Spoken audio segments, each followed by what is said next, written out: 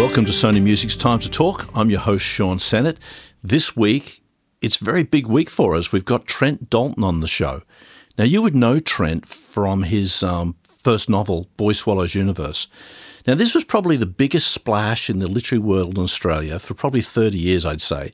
It's won numerous awards. Now, just to give you some context about the very rare double that Trent achieved with Boy Swallows Universe, critical and commercial success, to get those things together is incredibly rare. It has sold over 450,000 copies, when 10,000 copies in Australia is usually seen as a hit. A TV series has been made, a play is underway, and he's got a brand new book that's just dropped called All Our Shimmering Skies. He's also, apart from being an award-winning journalist, he's a rabid music fan, a film buff. There's a certain magic realism in his work. There's a magic realism in his life. Positivity oozes out of him. He's a very, very uplifting person. And I was very pleased to be able to join him in his bunker where he actually writes.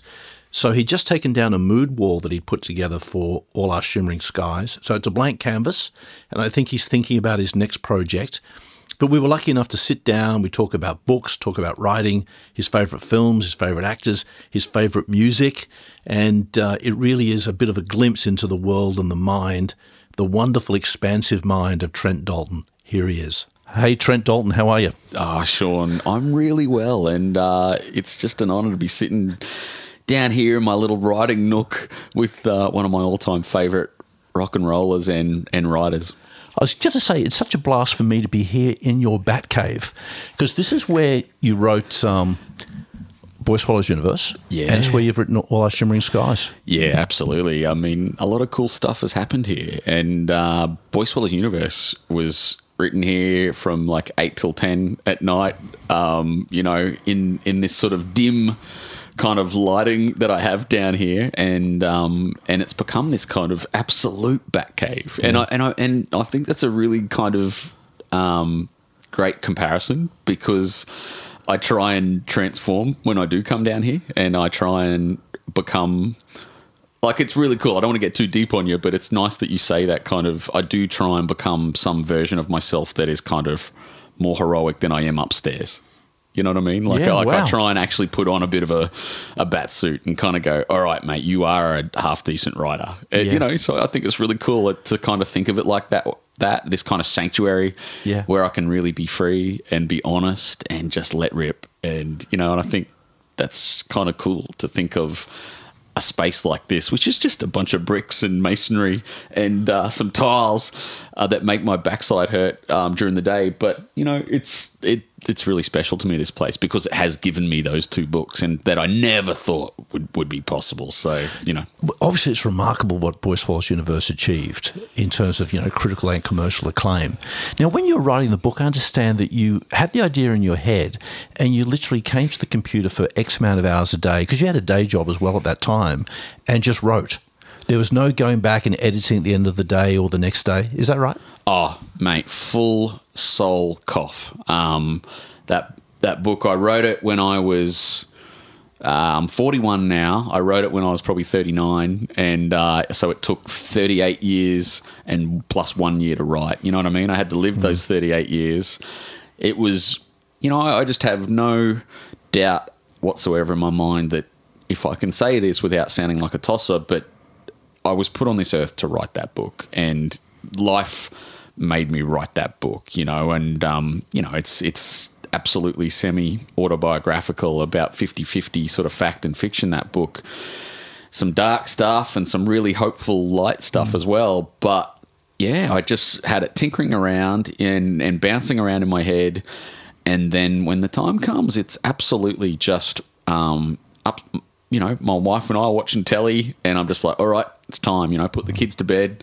Now I've got to go down and slip inside the Dunlop volleys of this kid named Eli Bell that I created to help me navigate, this crazy 1980s kind of Brisbane life that my brothers and I had led, which is so rich with storytelling. There were so many downs, which is the downs of drug addiction and prison, and so many ups, which are the ups of, just the love of family. And I just had so many things to write about that. And hence this kind of, thing I'm saying at the top, which was about this idea of stepping into becoming someone else when you walk down here and into this room. And I genuinely did. You're right. It was basically go down, don't think about it. Like the minute if I started thinking about that book, mate, I was done. You know, I would have questioned myself too much because I am at heart like deeply insecure. So it's like if I started thinking anything about what I was writing, which was deep back of my brain type stuff that I was accessing, and if I started to question it,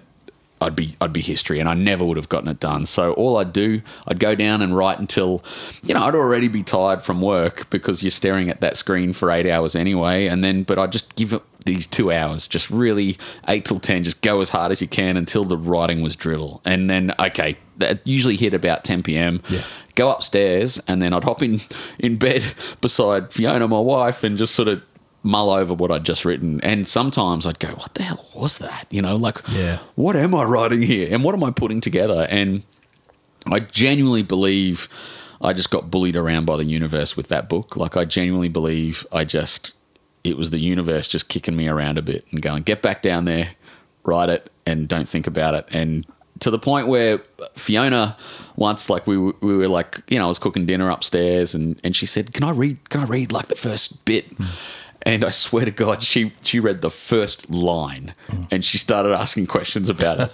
It was about Slim Halliday. And she knew that I knew this key character, Slim Halliday, when I was a kid. He was an ex-con and, notorious prison escapee from the notorious Boggo Road prison. She knew the whole family history with that guy, which is, all truth and all remarkable.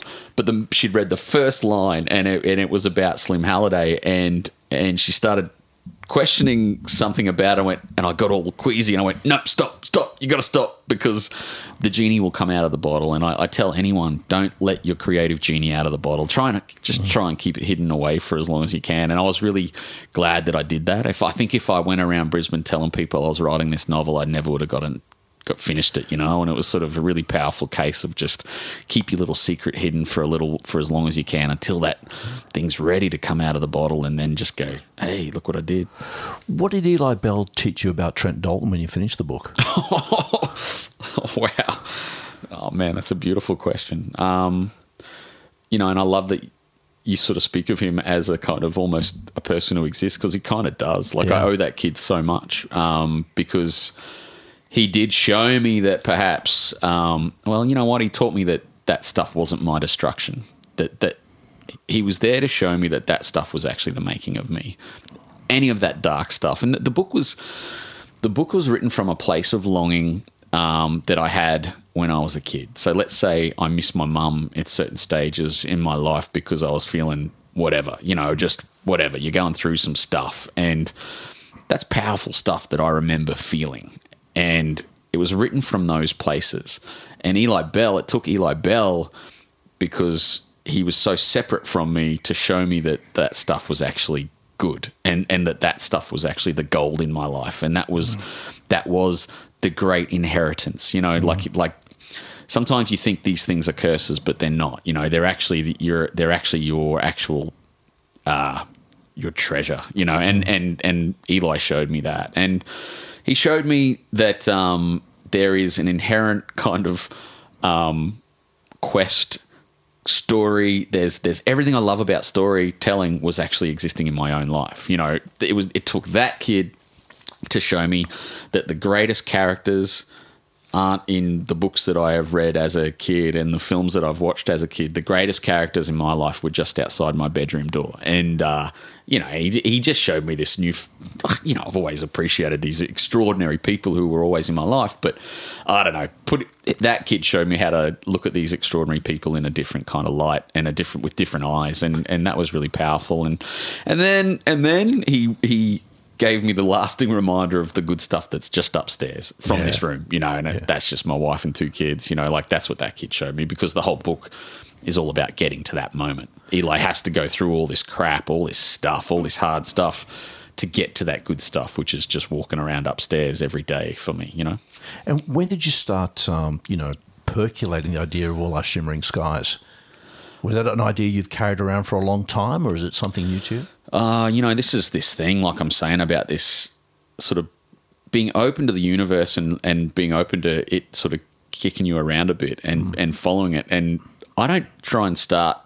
I realised, and I've only done this twice, so I don't want to seem like any expert by any stretch, but I didn't want to start my second book until I got the spine tingles. The spine doesn't lie. And I was mulling around 100 different ideas for my second book until it all comes from a pretty deep place. Like I lost my dad sort of a fair few years ago, and but near enough for it to still be just gutting, and the whole of that loss only gets deeper the more cool things that happen, the more that great things happen to Boy Swallows Universe, the hole gets deeper, because my dear dad, who taught me to read books and taught me the power of language and the power of storytelling, never got to see his kid, his youngest boy, Trent, wrote this bloody book that a lot of people seem to be into. And that would have made him so, so happy, Sean. Like, he would have been just so proud of that.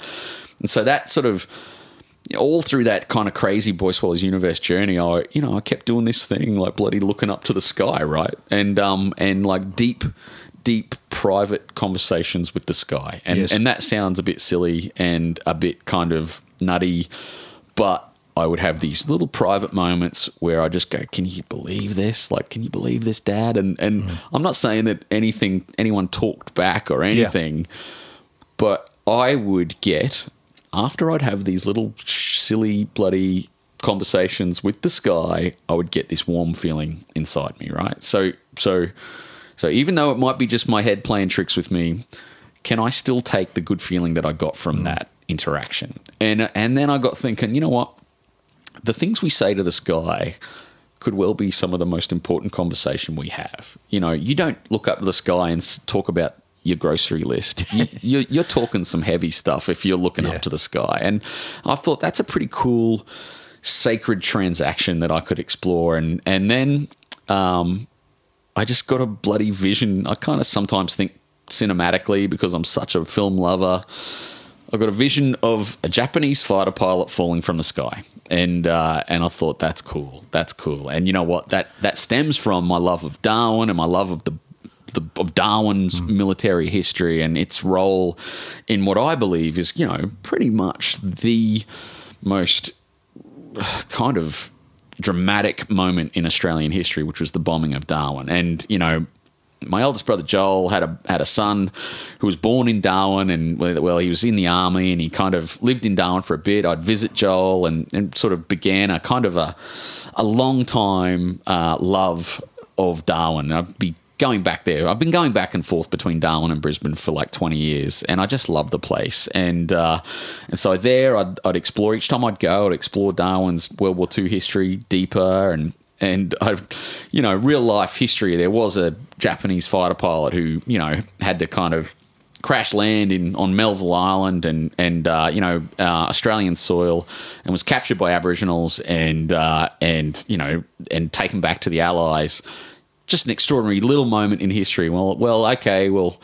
Then I thought, what if that Japanese fighter pilot ran into two girls who were on the run and helped these two girls? And that's the story of All Our Shimmering Skies. It's the story of a girl named Molly Hook who, and this is where we get back to my own past, like it's just, I can't stop writing about the stuff that's in the back of my head. And it's a story about legacy and this kid, she's growing up in such a tough kind of environment in Darwin that she's come to believe that she's cursed and that her family's been cursed. And as the bombs drop, she's starting to feel that because of her own curses that she drew those bombs. She can't see the bigger picture of World War II. She just feels it's all because of her. And as the bombs are falling, she runs into that beautiful, magical top-end wilderness to find the man that she believes has placed a curse on her family. And she will get that curse, removed, or she might even just have to end the life of the man who's put in the curse. And so that's the yarn. And then along the way, she meets this extraordinary Japanese fighter pilot and a cantankerous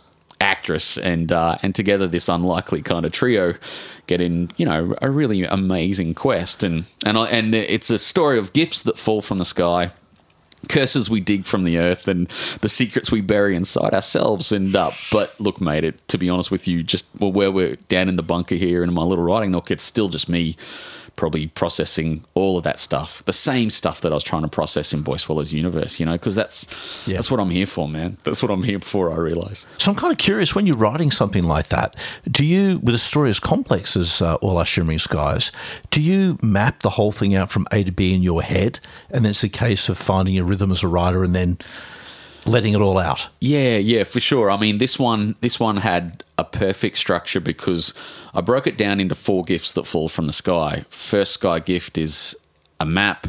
Second sky gift is a friend. Third sky gift is a miracle. Fourth sky gift is the end. So I just had this almost that little poem just like that, just rattling. All right, that's my structure. Just keep it at that. And if I hit those beats each time, go for it. And I need to know the beginning, the middle, and the end. And once I've got the end in particular, I knew exactly where that story was going to end. And it ends with somewhat of a twist.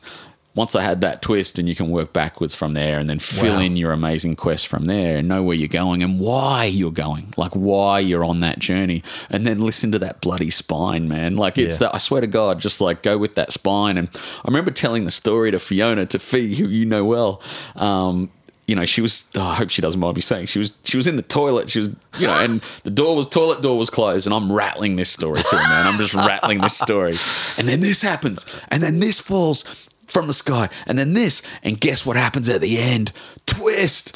She comes out, flushes the toilet, comes out, and she goes, "That's pretty freaking amazing." And I was like, "Oh shit, Fee, really? Like really?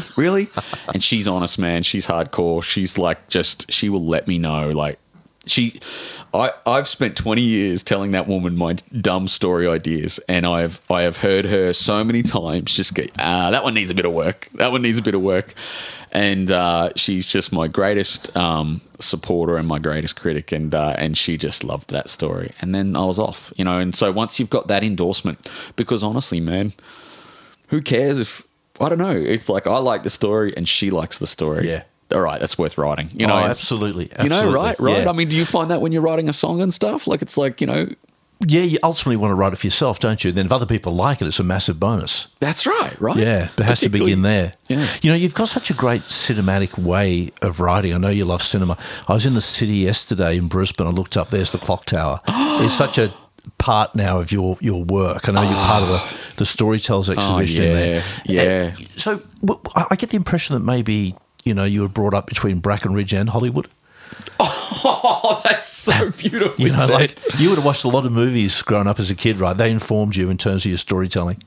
Oh, well, incredibly so. That is the most profound thing. I was brought up in Brackenridge and Hollywood. I swear to God, man. I mean, Hollywood, all right, you know, not to get too dark or anything, but, you know, there's some bad shit going on some night and things are going down and there's bloody walls being broken, glass bottles being broken, holes are being put in the walls. But, man, you've always got Spielberg.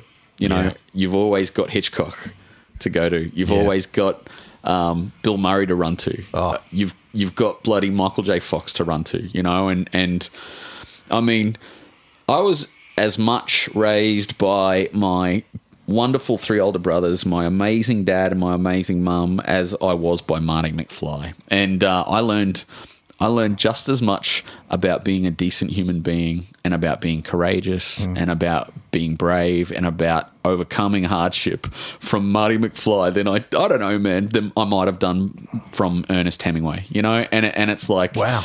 I you know, and it's amazing you mentioned the Brisbane Town Hall. I mean, there was only one place to end that book, man, and it's the clock tower. You know, I mean, and anyone who's seen Back to the Future will know why I did it, you know, but also Hitchcock told me to do that. You know, it was a lifetime of watching that guy's movies where everything has to end high, like geographically high, elevated. You know, it just raised the stakes, and you know, there's a reason why all those films and all those books end in high places. It's dramatic, and that's just in my DNA as a kind of from boyhood to teenage life, that I kept going back to these just epic stories where the stakes are raised and everything's at stake. Usually true love is at stake, and just big stories. If you're going to write one of these stories, why not make it big and as big as you can? Even though my little thing was like the microcosm of Darra, Brackenridge, Queensland, Australia, doesn't mean you can't still go big in a storytelling sense. And yeah, we're better to end that story of Boy Swallows Universe than at my own little town hall that I would look up as a kid and picture Doc Brown bloody hanging from the frickin', hands, And how would Doc Brown get down from this place down to connect the frickin' cables to get the bloody DeLorean back to 1985, And it's just all in your head, and you're just kind of drawing from all these places. Like, there's so much Back to the Future in that book, even though I never referenced that movie once in Boy Swallows Universe. It's just the DNA of that book. And Eli Bell, oh man, there's so much Marty McFly and Eli Bell. It's that exuberance that beautiful man Michael J. Fox brought to Marty McFly. I tried to bring to Eli Bell, and I did. There's no doubt about it. I tried to look at my life the way Michael J. Fox was in that movie. I mean, don't even get me started. I could go down the Back to the Future rabbit hole. It is like the perfect film, isn't it? That film inspired me in my journalism. If I'm writing, I know it sounds absurd, but the way that film is written inspires the way I write feature articles for the Weekend Australian magazine. Make them bloody watertight. In what way? Just structurally sound, structurally unpredictable, but structurally absolutely perfect in the sense of it had to go there. Even though you didn't know it was going there, it had to go there. Right, okay. That's how you want your story to go, man. Sure. So subconsciously, unconsciously, I'm telling myself to write like that. And I just think that, and David Fincher taught me to be like that, and just as much as Geraldine Brooks did. You know what I mean? It's that sort of sense where it's like they're my Stephen King, these people who could write a story and you go, God, man, that's so amazing. I didn't see that coming, but it had to come. Bono talks about it when he was writing One, that song One, obviously, One. Yeah. He talks about it. It's the sound of inevitability, but you didn't even know you needed to hear that sound, and yet it just feels so right, that sound. And I just love that in a storytelling sense, even though that's a musical version of that. Yeah. I love that in a writing sense or in a film sense. When that happens, it's like, oh my God, it had to end that place. What a great song. Achtung Baby, great album. Yeah. I know you're a music fan. What was the big bang for you musically? What really got you started? Well, what got me first, I remember it distinctly. It was Triple M. It was probably FM 104 in the days of FM 104 in Queensland. It was called that. And I remember it was Brackenridge Housing Commission. I remember I went in. My brother, Jesse, had a dual tape deck. I was just listening to the radio. Yeah. And they must have been doing they must have been a triple play or something. Yeah. And I heard Mean to Me, followed by Now We're Getting Somewhere, followed by Don't Dream It's Over. And that, off the first Crowded House record, that, as an 8-year-old to hear for me, was absolutely groundbreaking. And then that led in just a complete... basically my musical love began with the organ of Don't Dream It's Over. Like, I think the organ part of Don't Dream It's Over speaks to my soul more than perhaps any other piece of music ever made. And I think I have that, just quietly, again, there's all sorts of crazy stuff in your life at that age. But that freaking organ, man, that solved everything. Mitchell Froome. Mitchell Froome, is that who's doing that? Yeah, the producer. It's funny you mentioned Triple M or FM 104, whatever it was back in the day. Yeah. I meet people from Perth and they reference those stations as well because we didn't have Double J. We had Triple Z, obviously, but there was no Double J. I don't remember Triple J until like 92 or something. Yeah, it was in the 90s, yes. We had no Double J. So if you liked alternative music, there was Triple Z, obviously. Yeah. But most people listened to FM 104. Oh, hell and I think, too, we all owe a debt to Bill Reiner, the programmer there, because he would go deep playing album tracks. And I always think I got a lot of my knowledge of music from the important edition of Rolling Stone at the library at Griffith University. Hell yeah. And all those great six-packs they'd play on Triple M. I can't believe you say that, man. Just burning through the C90s, taping them. Oh, that's it. Yeah, well, exactly. And that's what I did. I'm rushing for my tapes, right? I'm rushing for my little Chandler's blank tapes and going, bang, get this down. These songs are amazing. I remember hearing Now We're Getting Somewhere and jumping up and down on my bed, just going, push me back to the start. Now just the sheer exuberance. And, it's that, again, something I love, Sean, is enthusiasm. Like I bore people to death with the importance of enthusiasm. And it's the same. You know what Marty McFly has? Enthusiasm. You know what Neil Finn has in spades? Enthusiasm. And my other bloody rock and roll god, and it's a perfect extension, is Eddie Vedder. And the guy lives his whole life with enthusiasm. And that guy, more than anything. So you asked me the musical,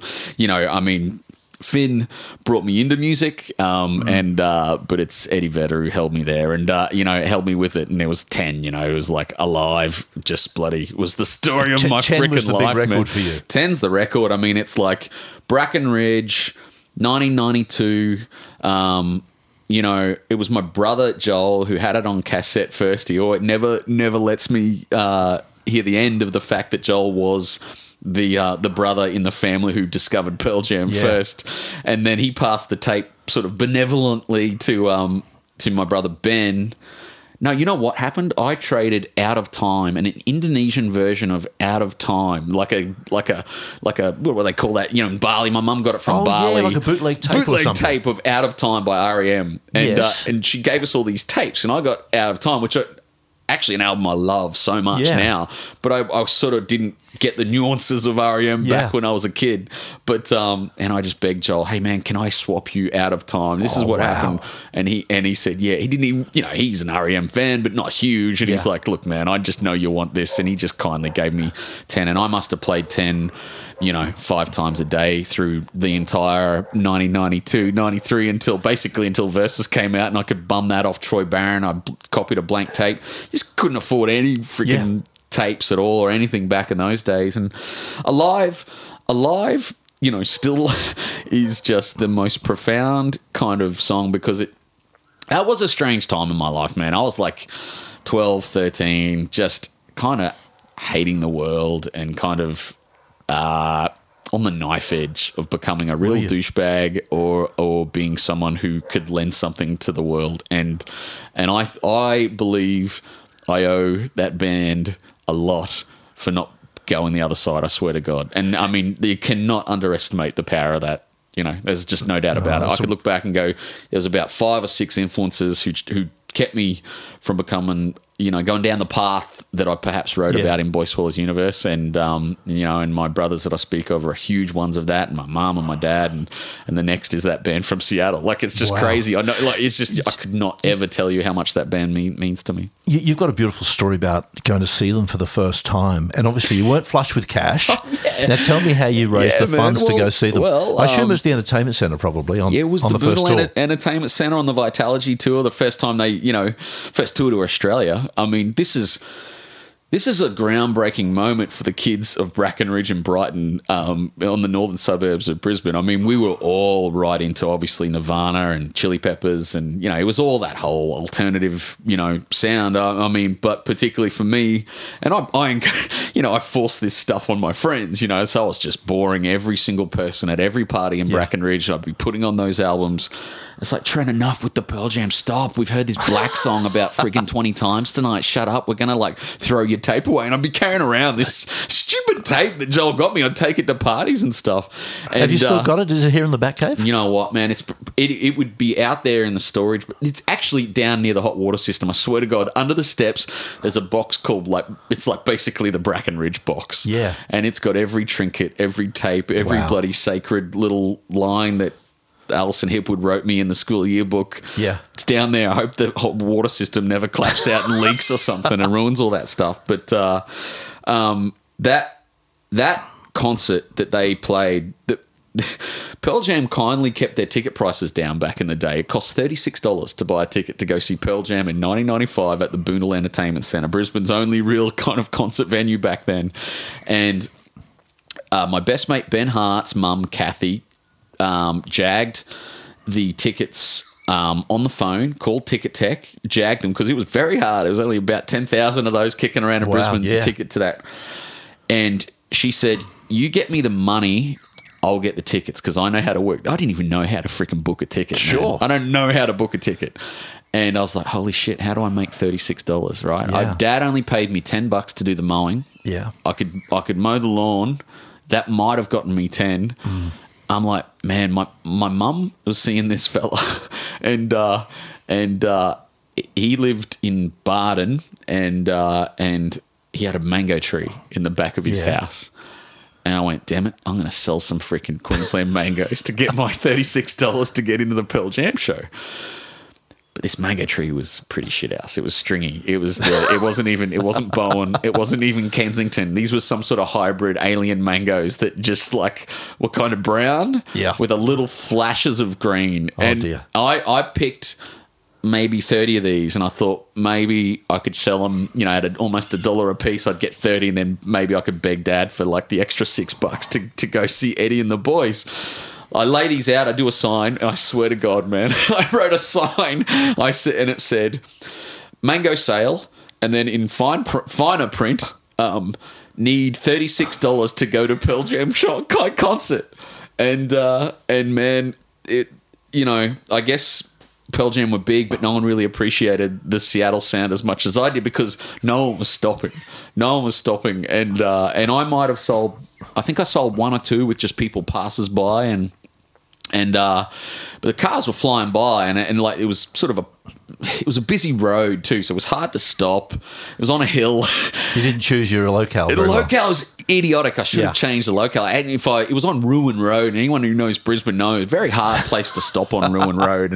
And if I'd had any brains, I would have put that stall just outside the garage, which was down. There was a garage petrol station, which was just down the end of Ruin Road near the fish and chip shop there, which is quite a famous Brisbane fish and chip shop. And I would have gotten heaps of people just walking past and feeling sorry for me. Guess what happens? This guy freaking comes walking up and he goes, mate, you're all over the place with this bloody mango stall. Your sign, you can't read it clearly enough. Your mangoes are crap. You can't stop on this bloody Ruin Road. But he goes, I'll buy all 30 of your mangoes. Oh, wow. And he goes, I want you to go to the Pearl Jam show. Wow. This freaking guy, man, I swear to God, he must have been flush with money, but he just must have been a music fan. Man, why am I getting teary? I'm getting teary just thinking about this, Sean, as I'm talking to you, because it was in a different time. It was the kindness of strangers, huh? Oh, man, like the kindness of strangers, you're so right. Like it was so freaking beautiful. Just the story. It's like I said to him, man, you don't know what that meant to me. Like, and don't even get me started on why I needed to see that band at that time in my life, man. It's like you read Boy Swallows Universe, that'll tell you why I needed to see that band. It's all the shit going on in your life. Yeah. All the dark shit, right? But here's hope in the form of 5 guys from Seattle. I know it sounds ridiculous. It probably just sounds stupid. But I tell you, man, that was everything to me. And so I go there. I give that money to Kathy Hart. Here's my freaking money. I got my money. Boom, Kathy Hart, Angel, who kind of, another person who raised me, man. I was around Ben Hart's house with Kathy like every second day in the 90s and in the 80s, all through it. And, I thank her. She gets special thanks in my book, in my acknowledgements of my book. And it's like as much I'm thanking her for just getting me those tickets to that show as the million times she let me stay around her house. And, me and my mates, Ben and Alara Cameron, we go off and we bloody go to the greatest concert of all time ever put on at the Boondle, only maybe challenged by the other 4 times they played Boondle. You know what it's like? Oh, yeah. Man. And so it was just huge to me. And rock and roll I'd never heard played that loud. And, I've been just really thrilled by a thing Eddie's been saying lately about concert going. We're in COVID right now and maybe that's why I'm so bloody excited about telling that story. I'm so chuffed you talk about that band because, Eddie had said this great thing. I heard him on a podcast talking about this great thing about concert going and this is a perfect example. I had a friend a whole bunch of people from my high school who went to that concert as well, and I had a friend who famously broke the barriers and ran onto a place where she shouldn't have been, and basically, people going nuts in that concert. But Eddie says this beautiful thing about, there's nothing like 10,000 people, and he's seen 100,000 people in Rio do this, but, in Brisbane we only got 10,000 person crowds, and 10,000 people agreeing on the fact Alive is the greatest rock and roll song of all time is a pretty powerful moment to be in. 10,000 people, and we're in such divided times, and that's why I love rock and roll, man. It's just it's something we can always agree on. And I think Eddie is the defining voice of the last 30 years in rock. Don't you think? Stop. He's certainly the most influential, I think. I think so. And I'm so biased, but it's like, I think in the sense of being true and maintaining your truth for so long, and it's been one of the more inspiring pop cultural kind of guidebooks that I've ever followed. And he's a guy that has maintained his like utter humility despite his brilliance, and I've just learned so much from that dude, and no doubt about the honesty that he put in that album 10 influenced Boy Swallows Universe. There's no doubt about it. It's like, wow. What do you got to say? What are you here to say? What Eddie was here to say in the 90s was the story of him not knowing his old man and thinking someone else was his dad. That's what he had to say at that time. And what he had to say with such kind of beautiful honesty spoke to that 12-year-old kid, Trent Dalton, in Brackenridge, Queensland, Australia. And I'm so grateful that he gave that. And man, when I sat down to write that book, and it does get back, sorry, in this long-winded way to that great question you asked, like, how did you just do that at night, come down and cough that up? Yeah. Well, man, that's what I'm here to say. If I had something to say, it might be me trying to say it to some kid who's in Housing Commission Brisbane, and he hasn't heard the Seattle sound between 92 and 98. Well, look, this is it in book form, and there's great musicians speaking to that kid probably now, but maybe what if that kid picks up Boy Swallows Universe, and just one kid might just go, oh man, that's what it feels like, and I just because that's what the best musicians for me were telling me back then. It's like, I get you, I understand you, that's what it feels like. And I think that's a very powerful thing, and hence the importance of art. It's like, in COVID times, art's had a hard time, but God, man, ultimately is actually the most important thing in our lives. It just takes us so long to get to it and appreciate it, because so many things occupy our time and so many things have to take precedence. But geez, man, art and that band and rock and roll has just been, one of the greatest little things in my life. Hey, I brought you a present. I went to the shops yesterday and found this. Stop it. I'm just giving Trent a copy of... You didn't. The Once Upon a Time in Hollywood soundtrack on vinyl. Oh my God, Sean Sennett. Which looks $1 million. I'm holding a vinyl original motion picture soundtrack to Quentin Tarantino's Once Upon a Time in Hollywood. Man, I've got tears in my eyes. Oh my God.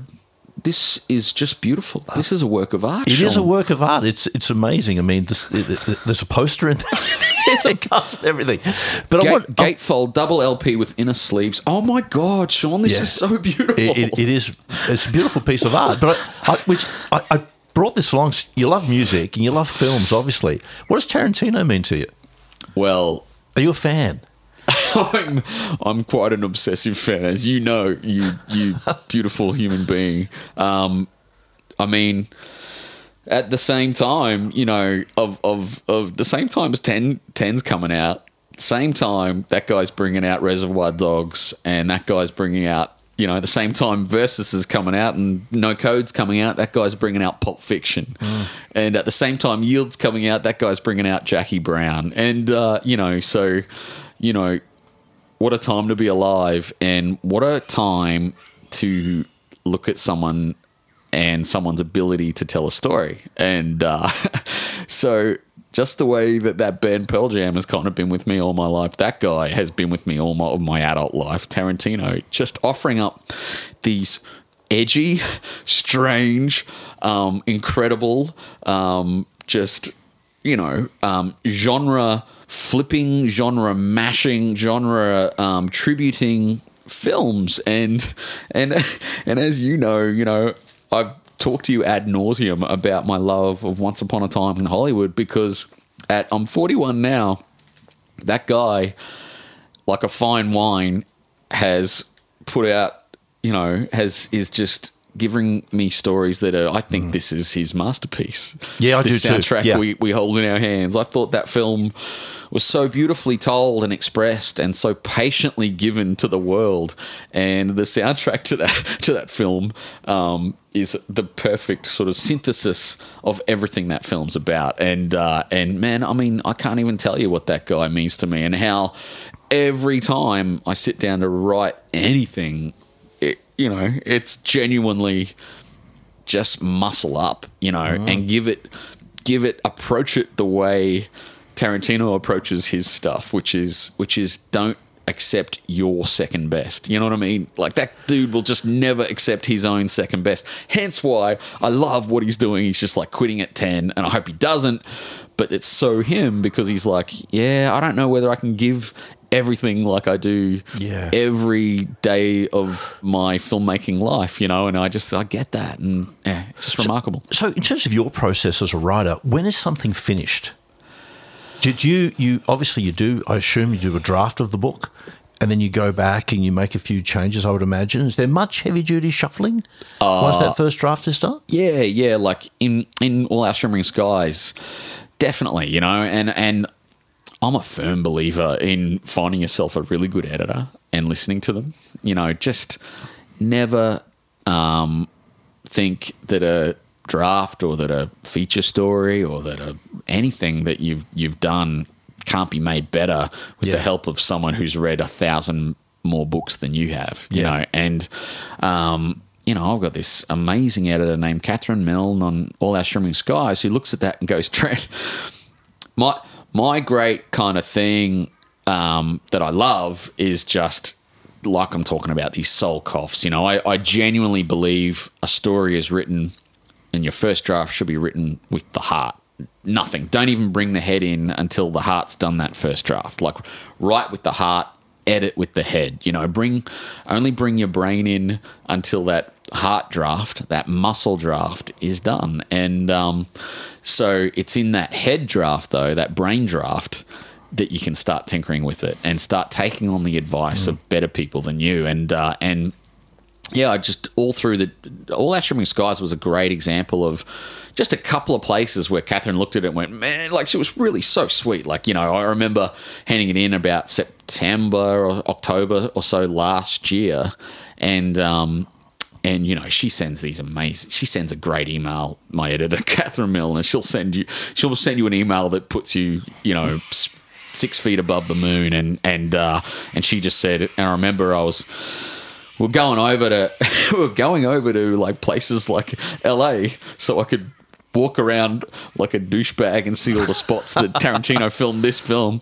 And my wife and I, Sean, I swear to God, we dragged our kids around. We did a Once Upon a Time in Hollywood tour. It was so embarrassing. But our kids were like, can we stop walking around Los Angeles looking for the Musso and Frank restaurant? Can we just stop doing this? Or can we stop walking around LA looking for the El Coyote restaurant? It's so embarrassing. It's almost embarrassing to say in public, but it was so fun.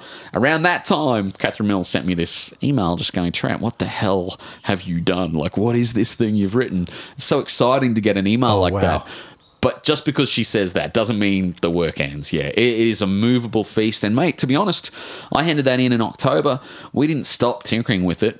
Myself, Catherine, and this amazing editor, Scott Forbes, who did Boy Swallows Universe as well, who's really just he's just like microscopic. He will just take it and go, all right, this could be better here, and this word here isn't right. Literally down to letters and commas, and that finely tuned, and that gets me excited. So I just feel like it's never finished. But for me, I know a story's finished when I'm talking in the broad sense. Like, it's like, did you hit exactly that place that gave you the chill back in the day, like the reason that you started, and are you getting chills in the writing of it? And I swear, man, I finished this book, not to sound, forgive me if I sound like a wanker, but like, this character Molly Hook in this book I love, right? You got to understand, she's kind of an amalgam of my two daughters, Beth and Sylvie. Wow. So like, I really deeply love her. Like my daughter Sylvie, she went to school and all these teachers were like talking about this book, Boy Swallows Universe. And I remember she came from... This Boy Swallows Universe is tough. Like, it sort of involves my daughter's, her grandmother, that girl's grandma, right, who comes to Grandparents' Day. Yes. And, and people talk about that book to her. And she came home one day and she said, Dad, you wrote a book about two beautiful boys. Have you ever thought about writing a book about two beautiful girls? Like, you're a father of girls. Why haven't you written a book about two girls? And I'm like, all right, damn it. And the book is essentially, I talk about the character of Yukio, this fallen Japanese fighter pilot in that story, but it's really a story of these two girls, Molly and Greta, going on this adventure. And it's really Beth and Sylvie, man, no doubt about it. So you imagine anything that happens to those two characters as I'm writing them, I'm like really invested. And so I think an ending point for that story was, and you can kind of send it off.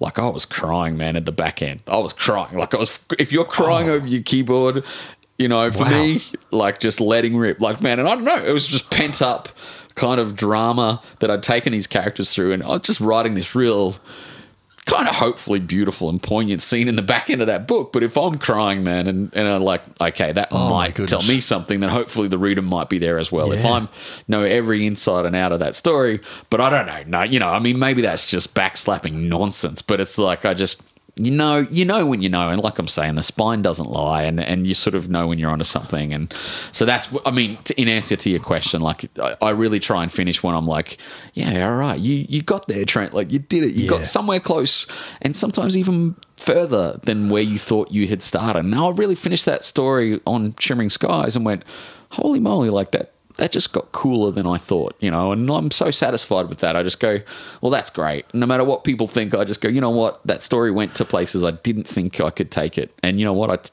I found out I could. And that's a really gratifying thing. It's like, just to find out that you can do it, man, because I'm just terrified of just going, God, man, I've only done this once before. So it's like, when I don't know, I'm sure, the first song you wrote, and then we would come back to do it a second time, I get so excited at trying to improve at this thing. I get so excited about that. I feel like I'm just starting out in it, and I'm really excited about the future. Well, the amazing thing for me, admiring your work, is it's been picked up for television. There's a stage play of Boy Swallows Universe, but you actually have a day job writing for a living. So to be able to focus with that, what you need when you come home to then write a book. Was it like a year in the writing, the All Our Shimmering Skies? Yeah. Well, you know what? The great luxury of All Our Shimmering Skies, a lot of it was still done while I was working, but I had 6 months long service leave from the Weekend Oz Mag, which is kind of my day job. Right. And I split that, though, so I sort of split it up. So I had 3 months long service leave, and I kind of, took it at half pay, split it up, kind of was able to kind of just extend it a bit. And so there was a period there for 3 months where all I was doing was working on that book, mate, and it was a revelation. Like, it was, you got to understand, like, anything creative I've ever done has just been at night time when I'm tired, or a Saturday, or on holidays, like school holidays, or we're at bloody Burley Heads and on a family holiday, and I'm there banging out some script I was trying to write or something, and so it's like just trying to squeeze it in, but just to sort of do it in the way, I'd imagine Tim Winton does it, or I don't know whoever, all these great writers in Australia who get to, I don't know, I would imagine that's their day job, and that was a revelation to me to kind of, I'd wake up, I'd go for a jog down this path just down here, and then I'd come back and have like a boiled egg on avocado on toast, and I'd make a coffee, and I'd just come down those stairs just there, walk into this very room, and just write, mate, for like, a good, basically until school pickup, like 3 p.m. And then it was like this incredible privilege. And then the privilege of that, because you got to understand, you realize how all of that is just a rug that could be taken away. So, man, I never, and all of the past and all of that stuff, and it's probably ridiculous, but it never allows me to think this is just a gift that is mine, or that I'm worthy of it, or that I'm deserving of it, or that it's going to stick around. And so you better bloody write, man. Just write, and then, because all of that stuff is a great momentum as well. And so that was just a really special thing. But totally, Boycewell's universe was just here and there, and hence why the book actually reads like it's urgent. It's urgent. And I just went with that because, mate, I've only got 2 hours before I tell out, or I've only got 2 hours before I have to drive the kids to dance. Okay, smash it out, cough it up. And, so it's really funny to write the most darkest things about domestic violence, or wanting to see your mum in prison, or pain and loss.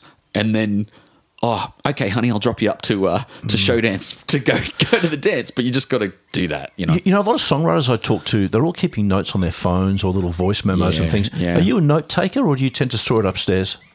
Oh, completely. Like all of, I was about to just I won't leave the recording, but I've got through there is an under house place filled with just tubs that just say Trent scripts or Trent book notes, and they're just folders, man. I've got 40 of them by now, and they're just filled with notes and little ideas and thoughts, because you just got to get them down. And you know what I've been doing lately though, they're for nothing, those things, if you don't go back and read them. And I think it's really important, because you wouldn't believe the things. I swear to God, I have written things down in a notepad in like 2003, and that thing got turned into somebody else's movie in 2010. Oh, wow. And I go, kidding. I had that damn idea, man, in 2003. Yeah, I swear to God, that's happened like 3 times where I'm just going, oh my God, they made a movie out of that. And it's really cool, but it's just validation that you go like, oh, well, at least I know. Shared discovery, the scientists call it, apparently. I love that. Yeah. I love that. You're doing it independently of somebody else. Hey, listen, every time you and I get together for a coffee or a chat or whatever, which is, regularly, which I enjoy. It's like one of my all-time favourite things. We always come back to one subject. Yes. Tom Hanks. We've got to spend 5 minutes talking about Tom Hanks before we wrap up the podcast. Well, I'm really glad you went there. Yeah, I'm really glad you went there. He's a really important figure in my life, and I know we love discussing, the particular journey of, I mean, he had the greatest movie decade of all time. I'm convinced. Well, we've spoken at great length about The Streak, haven't we? The Streak. I mean, he's got the greatest ever since about Big to Castaway. It's pretty much the greatest hot streak of any film actor in movie history, as far as I'm concerned. But talking to Hanks, I just had. I think about that guy too much, maybe, but I had the weirdest dream about Tom Hanks. Well, you got to tell me, what was the dream? Well, my eldest daughter Beth and I were knocking on this door in the suburbs, right? And maybe it's even just Queensland. I think it's Queensland. And I don't know whether this is because Hanks had been in Queensland filming that, Elvis movie that I hope gets made. And this man opens the door and it's Tom Hanks. And he's like, hey, Trent, Beth, come on in. And I'm like, oh, Tom, do you mind? And Beth's really excited because I've told her about the hot streak. I've told her about all the films. And what period Hanks is this? Is this contemporary Hanks? It's contemporary, but like just 10 years ago. It's not quite what he looks like in that Greyhound movie. It's Hanks in Captain Phillips, basically. Right, gotcha. It's sort of Captain Phillips era Hanks. And he says, come on in. And the whole first half of this house is pristine and beautiful. And then he goes, guys, I want to show you something. And we go walking into the second half of Tom Hanks's house, right? And in this second half is where Tom Hanks becomes an oil painter. Wow. And it's where, unbeknownst to me and Beth, he starts to tell us, oh yeah, I'm an oil painter. And he's got these massive canvases, right, in this second half of his house. But they get progressively dark as you go through the house. Wow. So they start off almost like That Thing You Do. Yeah. Kind of. Yeah, vibrance. And they get to basically he's just lost Wilson kind of darkness. And they get really, really dark. And I'm looking at these canvases and I have to sort of say, oh, Beth, don't look at this one. Wow. And I'm looking at Tom Hanks, and I'm like, Tom, you're Tom Hanks. What are you doing, man? I can't show this to my kid. Like, these canvases are just, they're like, they look like Gleason. I don't know if you know the artist Gleason, this James Gleason. I think it's James Gleason. I'm a real fan of his artworks and these sort of Hieronymus Bosch. They're Bosch. Yeah, right. Yeah. They're Bosch type. And it's as if Tom Hanks, nicest guy in America, nicest guy on the planet, has gone. And I think he even says it to me in the dream. It's like, why can't I do this? And I'm like, wow, you're right. Why does Tom Hanks? Yeah. And it's me and it's like, why can't I let Tom Hanks have a moment of darkness? Yeah. And in the dream, and I have to explain to Beth, it's like, no, he's just human. He's just a man of deep complexity. And why wouldn't he have these darker aspects that he has to keep in the whole second half of the house? And I think maybe Fiona and I had just watched that Beautiful Day in the Neighborhood. I love that film. And I think I'm thinking about the journo in that movie who is kind of in that movie, that guy's going... He wants the darkness. Was it Rogers the guy? Yeah, Mr. Rogers, Mr. yeah. Rogers. He's thinking, there has to be a darker side to this guy. Maybe this is where I'm honestly, these revelations come to me of this dream. Look, analyze dreams at our peril, but it's ridiculous to analyze them. But maybe if I'm to go there, and maybe that's like my journo life, where I'm always looking for these darker shades to people and this kind of complexity, because to be honest, man, that's all I've ever done as a journo, has gone into people's living rooms and tried to ask them about the light and shade of their lives, because I'm trying to work out the bloody light and shade of my life. But why am I doing that with Tom Hanks? It's interesting. Tom Hanks as a writer. Is it Typewriter, the book? I think it's called. Uncommon Type. There are two stories in there. If he never made one film and he wrote those two stories, you'd be like, wow, this guy made a mark. Fantastic. If all Tom Hanks ever did was write that World War II... The World War II story is amazing, meets Christmas in the 50s, 60s, that incredibly poignant story of that man visiting his veteran buddy and going to sleep with the memories of the battlefield. Tom Hanks, man. I mean, if all he gave us was that short story. I agree. But that guy, you know what? That guy gave us Splash still. And then that guy gave us Big, and then he gave us bloody Castaway. And, man, don't even get me started. Apollo 13. I know. Let's hope Hanks hears this podcast and comes on, Trent. We'll both interview him together. What's next? You remind me of Tom Hanks. That's the truth. What period? That might be why. Captain Phillips. No, you're way pre, man. You remind me, you've got mail, Tom Hanks. Oh, I take that. I do sometimes feel like the guy in the fella being whisked off by Somalian pirates, though. So what's next for you, Trent Dalton? I'm working on the structure of my third book. Yeah, that's my that's absolutely joyous. And Great. I've just cracked it. I just swear to God, like last week, and I got that tingle. You have? I got that tingle down the spine. And I was, I've been going back through all these notepads say all this funny stuff, like, what about a prequel to Romeo and Juliet? Or it's just nonsense in these things, right? And then Rick Dalton's neighbour. Rick Dalton's neighbour. Neighbour to neighbour to neighbour. It's like, oh, that'd be amazing, actually. That would be an amazing story. But this one just came. And, well, actually, this one was an amalgam of like a whole bunch of thoughts, and then you hit on it, and it feels really good, and I'm ready to write. So that's kind of the next bit, mate. And so down here, mate, back down here for another whole period of time, and just seeing how I go, and seeing if I fail and seeing if I don't fail. And that's really great. That's a really exciting kind of place to be in, and you just got to go for it, and just I'll give it 110% and just swing for the fence like I try and always do, and see how I go, and that's the joy of it. Trent, thanks so much for doing the podcast. I really appreciate it.